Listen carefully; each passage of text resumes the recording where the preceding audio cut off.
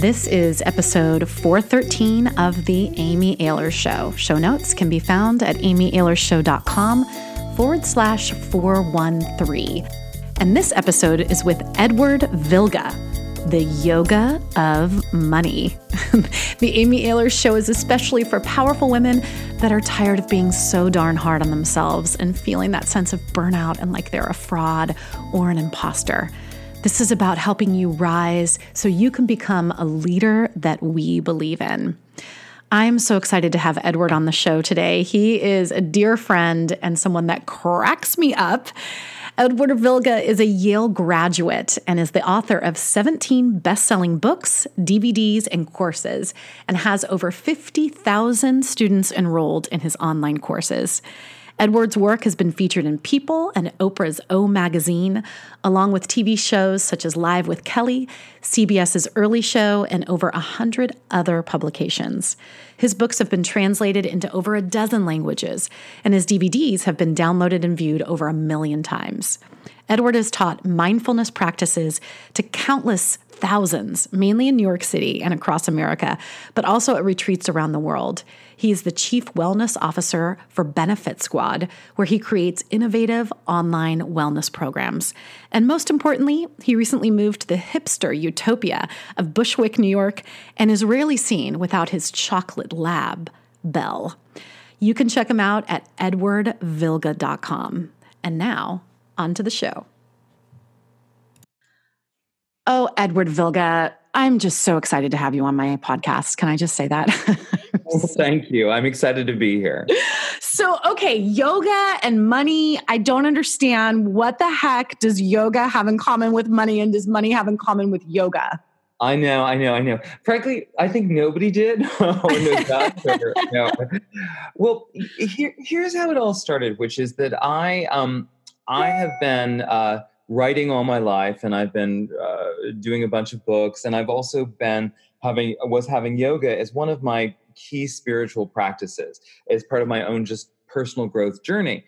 And I began realizing in my own financial life that there were things I was looking at and researching and trying to figure out about my financial journey and my money journey that nobody was saying, and that all the things that I was learning and sharing and teaching in yoga were not in any way being applied by anybody to their personal financial life, at least not formally. Yeah. So I decided I had to do that, more or less. And a couple of things, and it's become much broader. But I one of the things was I found that a lot of the books that I was reading about money issues were in these two very distinct camps. They were either hardcore personal number-based Excel spreadsheet finance, right, or they were think and grow rich and mindset and The Secret and just visualize it all in a pink bubble. Right. Come back to you. And I thought, well, are these both true? Do they overlap? What is the connection? And one of the many great things about yoga is that it's a mind, body, spirit practice where we're not separating things into this is just the body, this is just the spirit, this is just the mind. And I really thought, why is it that no one is writing about money in this way, which addresses it from both a practical, numerical reality and also a spiritual mindset reality?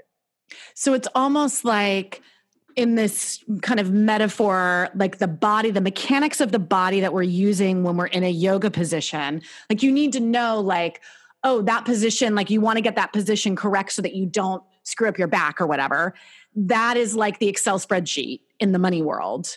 But then it's like the breathing that you're doing in yoga, the mindset that you're doing in yoga, the mantras that you're saying in yoga is like the mindset work that you're doing when you're looking at the spreadsheet. Yeah, absolutely. And even more than that, it's sort of like the fundamental thing of getting the position correctly. I mean, I've been teaching yoga for, I don't know how many years, but people don't do the pose perfectly and they always apologize. I'm like, why are you apologizing? But also that there's still this thing, we have to do it correctly. And one of the things I found, I was I was with our mutual friend who we met, Sark, on a cruise, this transformation cruise. And one of the few shows that was available was a Susie Orman's show, like on the cruise replay. Right. And it was just, she has great value, but on the other hand, it's shockingly normative. It's like, you have to do it this way. If you haven't done it this way, you're a bad person, or you're uninformed, or you're lazy, or something. Or you're doomed. You're doomed for financial ruin. Like, there's no hope. There's no hope. Right. Yeah, like if you haven't fixed it, and it can only happen in this way. And I get it for like the whole soundbite thing too. Like, asking someone asks her a question, she has 30 seconds to answer. She's like, well, it's not going to work. But, right. but there are so many. But the interesting thing is when you're teaching people yoga, and I've taught, I forget how many classes, and countless individuals, but and millions through my DVDs. Yes. You have to. There is no right single way, and that what the shape looks like. There's a million props, and there's a million modifications, and you can make it a lot harder or a lot easier. Or if that way isn't working, you find a totally different way. And that's not how anybody was I was looking at these things and thinking, wow, I'm doomed. Right. I'm doomed. I didn't do that right. I didn't start, saving this way in this period. And I felt there was a need to apply that kind of philosophy of adaptability, of modification, of mindset with, you're right, with the practical information, which is it probably is going to hurt your knee if you do this, but there's about 40 different ways that you can open up your shoulders. Right. So I know that there's some people listening right now, here we are in this wild ride of 2020 with shelter in place and financial crisis and unemployment rates that are through the roof. And that there's probably some people listening that have been laid off. And there's some people listening that have made more money during this shelter in place time than they thought they ever could, right? There's going to be a huge swath of all these different types of people. But for the people that, let's start with the people that might be struggling right now. Maybe they got laid off, they're on unemployment, what have you. What are some of the principles that you would really want them to be practicing right now? That's a great question. I mean, in some ways it's the same for everyone, but specifically for those people, I mean, one of the first things I teach, and it's not the yoga is a framework. I mostly rarely refer to things other than the spirit of the yoga these days. But one of them, the first thing is about just getting grounded, and getting into the present moment. And yoga, of course, if you've never done yoga, you still know what that's like. You know what it's like to come into a feeling of alignment with yourself, your body. And I think this is beyond universal, but the breath might be the best way to do that. Mm-hmm. And that as a first step, before you try and fix anything or improve anything or solve problems, get grounded.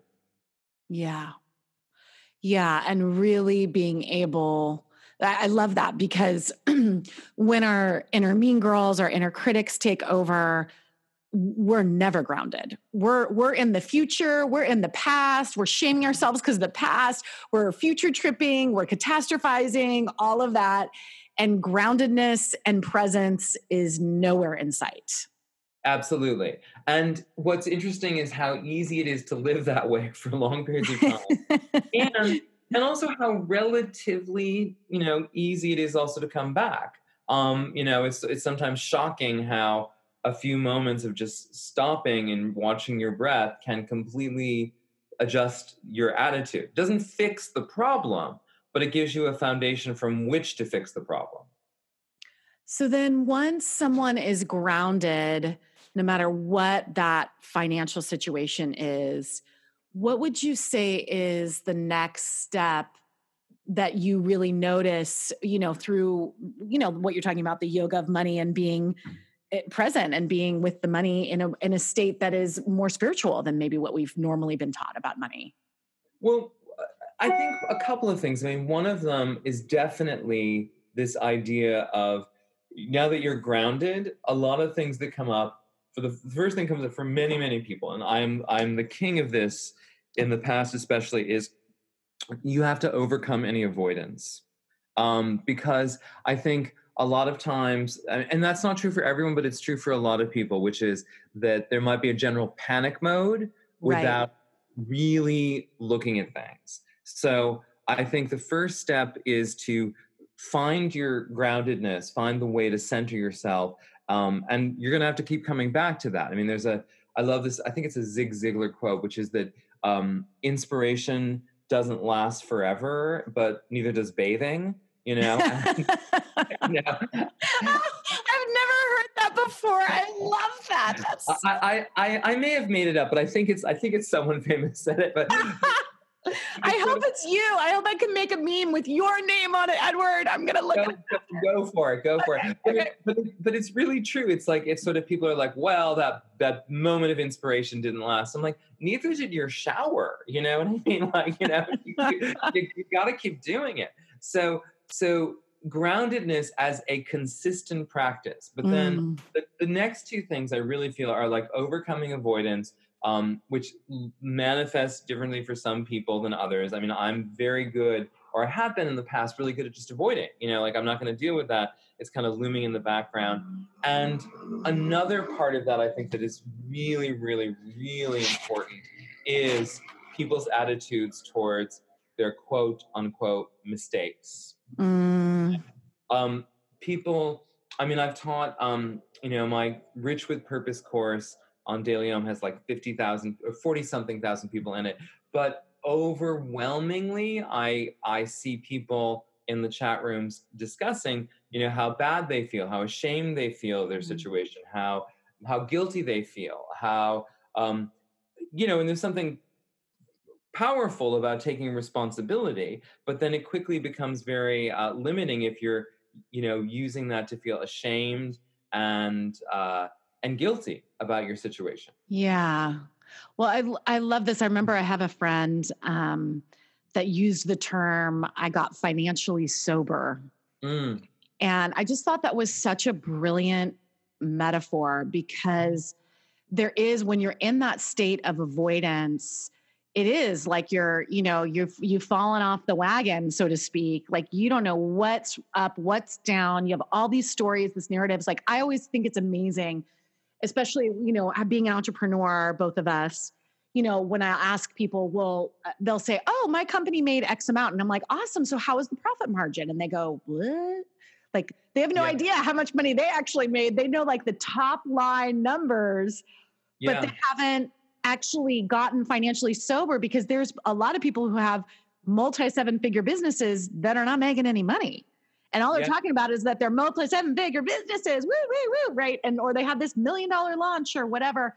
And then you get down to the brass tacks and it's like, oh yeah, no, we ran in the negative. We're still in the red. And it's like, oh, well, that's interesting. So for all of you listening, are you financially sober? Are you avoiding your finances? And, you know, how's that working for you? As Dr. Phil would say, it's like, it doesn't do us any favors at all to be in that state of avoidance and to not be sober about the truth of what's going on with our finances.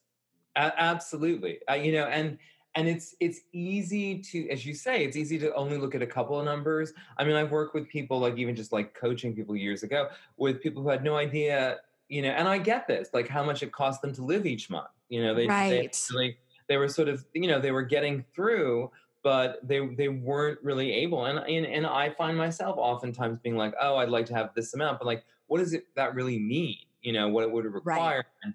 And what are the costs behind that? So I think the avoidance, and then hand in hand with that, is that whatever your situation is, accepting it, accepting the past. An enormous amount of people blaming other people or themselves. Mm-hmm. You know, there's a lot of stories people have about, you know, why they're not as rich as they want to be. Right. So for the people that, let's say they're getting real, they're getting grounded, they're stopping the avoidance, they're getting financially sober, they're looking at the truth of their numbers, they're getting to know their numbers, and then these feelings, like you're saying, of the shame, of the blame come up. what are some of the yogic practices, or even not in alignment with yoga, but that you, like a tool that you can give to help them release that blame, release that shame? That's a great question. I mean, there's many, and it would Yes. vary person to person. Yeah.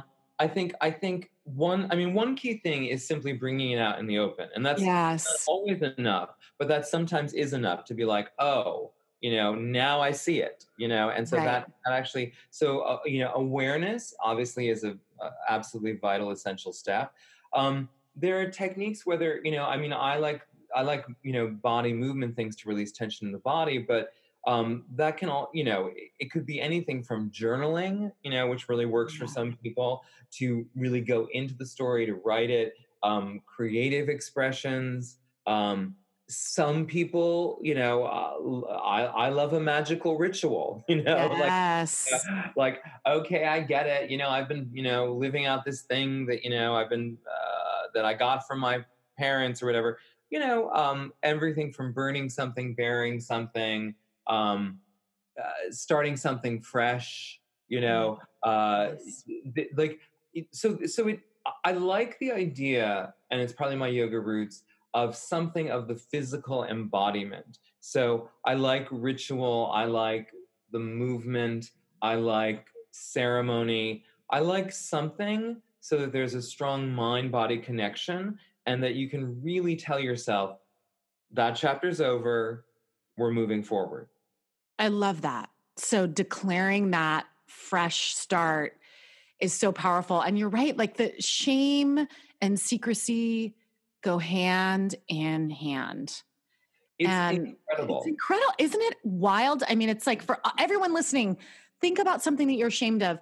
And if you just told one person, and use your discernment, use your inner wisdom, use your intuition of who that person might be, right? The person that's going to love you unconditionally. When we release that and just even have one witness, or you go into an anonymous chat room and you post it, like whatever will work for you, if you don't have that special someone in your life that you can share that with. But it is so powerful, the release that happens when we just simply say, like, hey, by the way, I'm $50,000 in debt. I just have to tell someone that, like, I screwed up. I'm ashamed about it. And then all Yeah. of a sudden the person across the table is like, really? Well, I'm $150,000 in debt. So you have nothing to worry about, honey, or whatever. That Yeah. it's such a release and a relief to know that you're not alone. Oh, I have a great story about that. But first, I just want to say, like, I agree with you, and it's what's so kind of amazing is that these days, sounds very old fashioned, but these days, people. I mean, it's interesting that so many people are much more willing to tell me incredible shenanigans in their sex life, but not their financial life. You know, like, people will Right. tell you the most intimate body things, this like, but like, if you ask them, well, how much money do you make, like, and like, I don't do that. I mean, like, I'm not forward and that's it, but it's very interesting. Like, I have several friends who will tell me everything, but are very cagey about the amount of money that they make or what their financial situations are. And Right. I respect people's right to privacy, and it also goes the other way. There's someone who's a colleague of mine who is enormously wealthy. We're talking seven figures is $1 million. We're talking eight figures, maybe nine figures. And at some reading for something, someone said, "Well, how did you work on this book for so long?"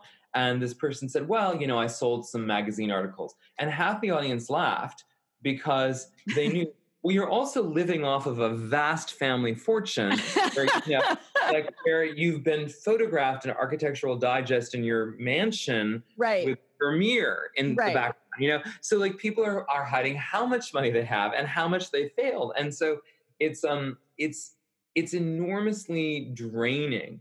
And so, I've been practicing in my own life to, not to everyone, but to sort of have just honest conversations in the same way I would about other things, like, Yes. Yeah. well, I'm worried about this because this is happening, but, and it's really freeing. But the funny story I wanted to tell you, was that, this is one of my favorite all time stories, was that, the I did the last interview before she died with Stella Adler for a book I wrote. And Stella Adler, Wow.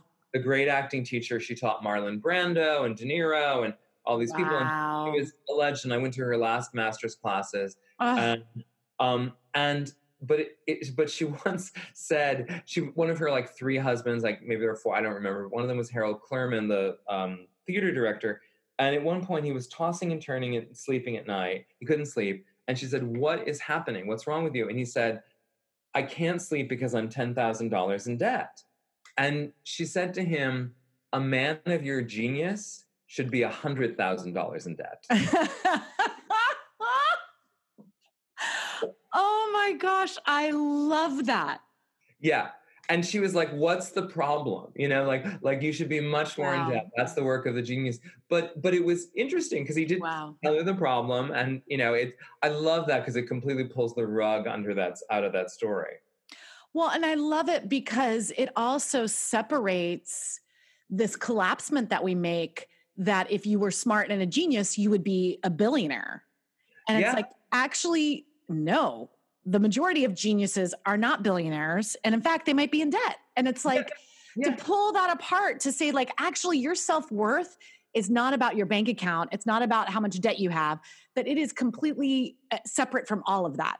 Yes, it's separate. And like I don't want to, she wasn't advocating necessarily like if you're a talented artist, you should be poor, but she Right. was also sort of, provoking him and saying, "You're a genius and this is not, this is par for the course." Yes. I love it. I love that story so much. That's everything. I mean, it really is everything. And talk about releasing the shame and having it be something where we really can claim and own who we are and our genius and our brilliance and say that that's actually separate from all of this money stuff and bank account stuff that's going on.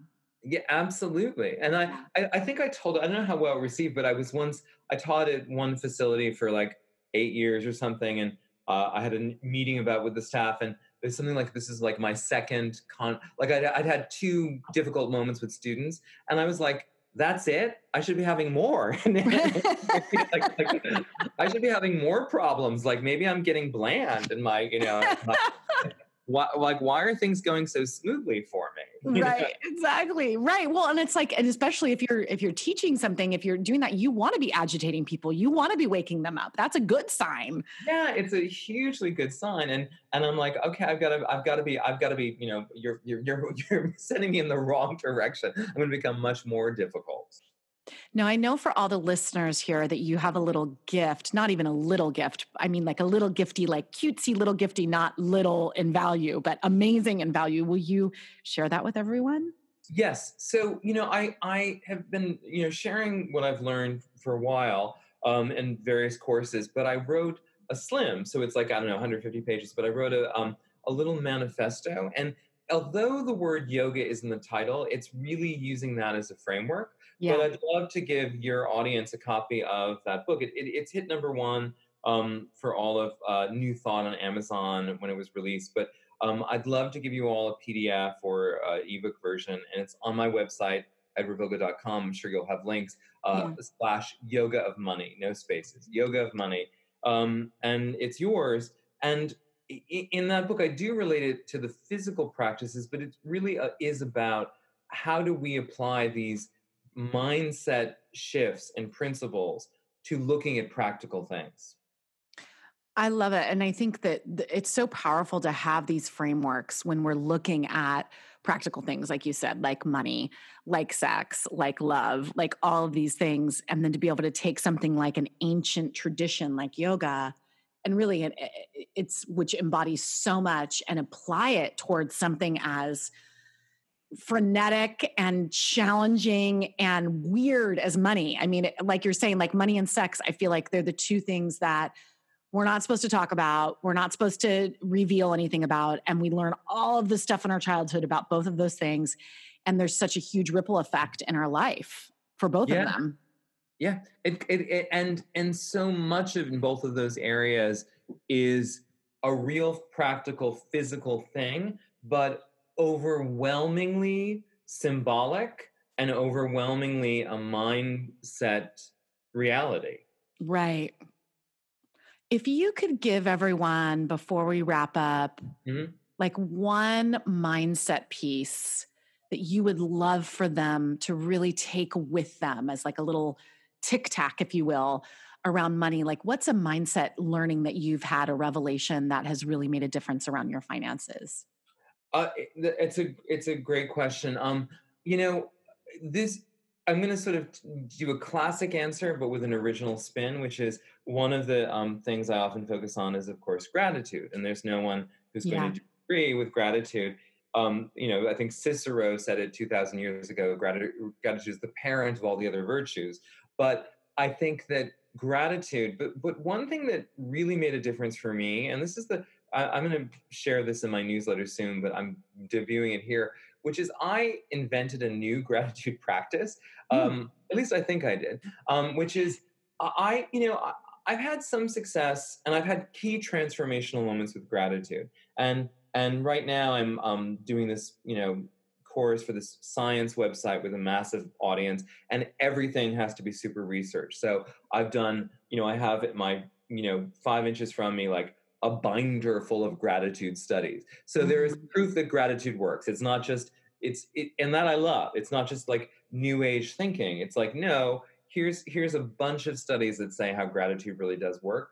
But one way that I amped up my gratitude practice is that I began, and I was in a mastermind about this, where one of the leaders said something about how we often live in spaces of not enough, and then more than enough.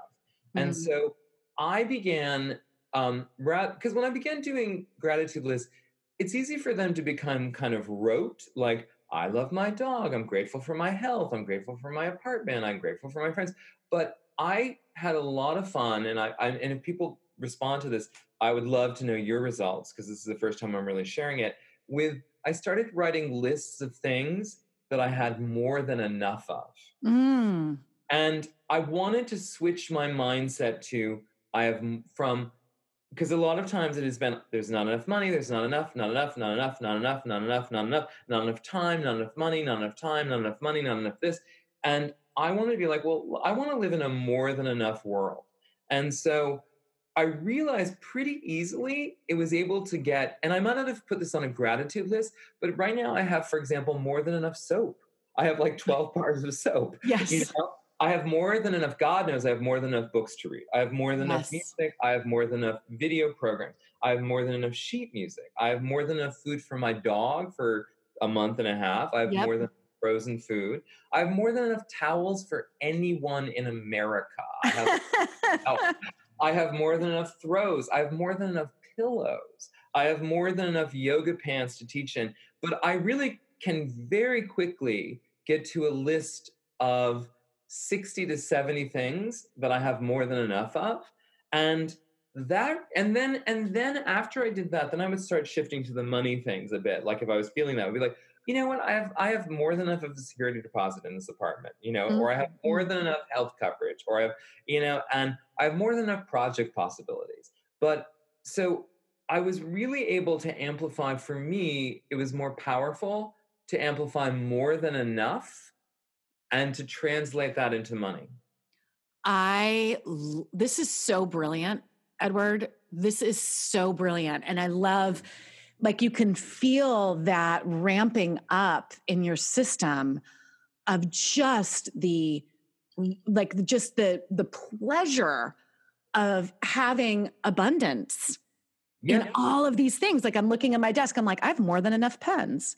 I have more than enough files. I have more than enough books. I have more than enough light in this room. Like, I have more, it's what a brilliant practice. And it really does shift your whole nervous system. It completely does. And I feel like gratitude, it's easy to get complacent with, and it's still gratitude, but rather than just listing things, oh, these are all nice positives. I might not have gone to the pens as I'm not grateful for them. I'm like, but I have more than enough pens. I have more than enough this, I have more than enough chairs, and, right.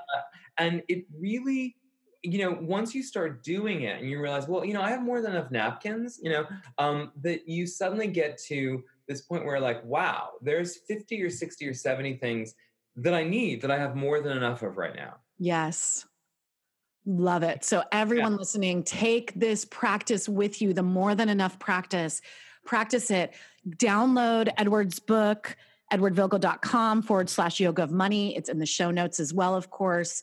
And then email Edward and let him know how your More Than Enough practice is going, because I know that he's going to want to hear about your experience. And I'm so excited to embody this. This is awesome, Edward. I'm debuting it with you. Yay! It's super, super helpful for me. I'm so honored. Okay, so I have one last question that I ask all my guests that are on my show.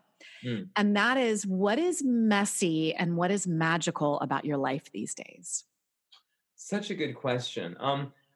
Well, the first thing that came into my mind is my garden for both, because there's different. I live in New York, but I have an amazing terrace situation, and so there's sort of like the English garden versus the French garden, and oddly, the English garden is messier, but I've allowed myself to have, like, in some ways, a very messy garden where I'm just putting things together and letting them grow and letting things be wild and allowing certain weeds to just take over, because I'm like, there's an A.A. Milne quote who wrote Winnie the Pooh, weed is just a flower we haven't figured out the use for yet. Yeah. And so I'm allowing that. And it's also magical, because in the middle of this pandemic, and I've written about this on my blog if you look into it, but I have a tree that's 2 stories tall. And that's not supposed to be on a terrace. And so I found magical sanctuary, and I found it, the thing that makes it particularly magical is that it has a messy, cultivated, but wild quality. I love that. Thank you so much, Edward, for being on the Amy Ahlers Show. It's been such a joy, and I'm so excited for everyone to be practicing their More Than Enough practice, getting grounded, stopping the avoidance, and really separating your brilliance from money and not having those two collapsed anymore. So thank you so much, Edward. Make sure to download his free PDF of his Yoga of Money book. Again, that link is in the show notes. And until next time, it's Amy Ahlers signing off, reminding you to embrace the messiness and magic of life. Bye-bye, everyone.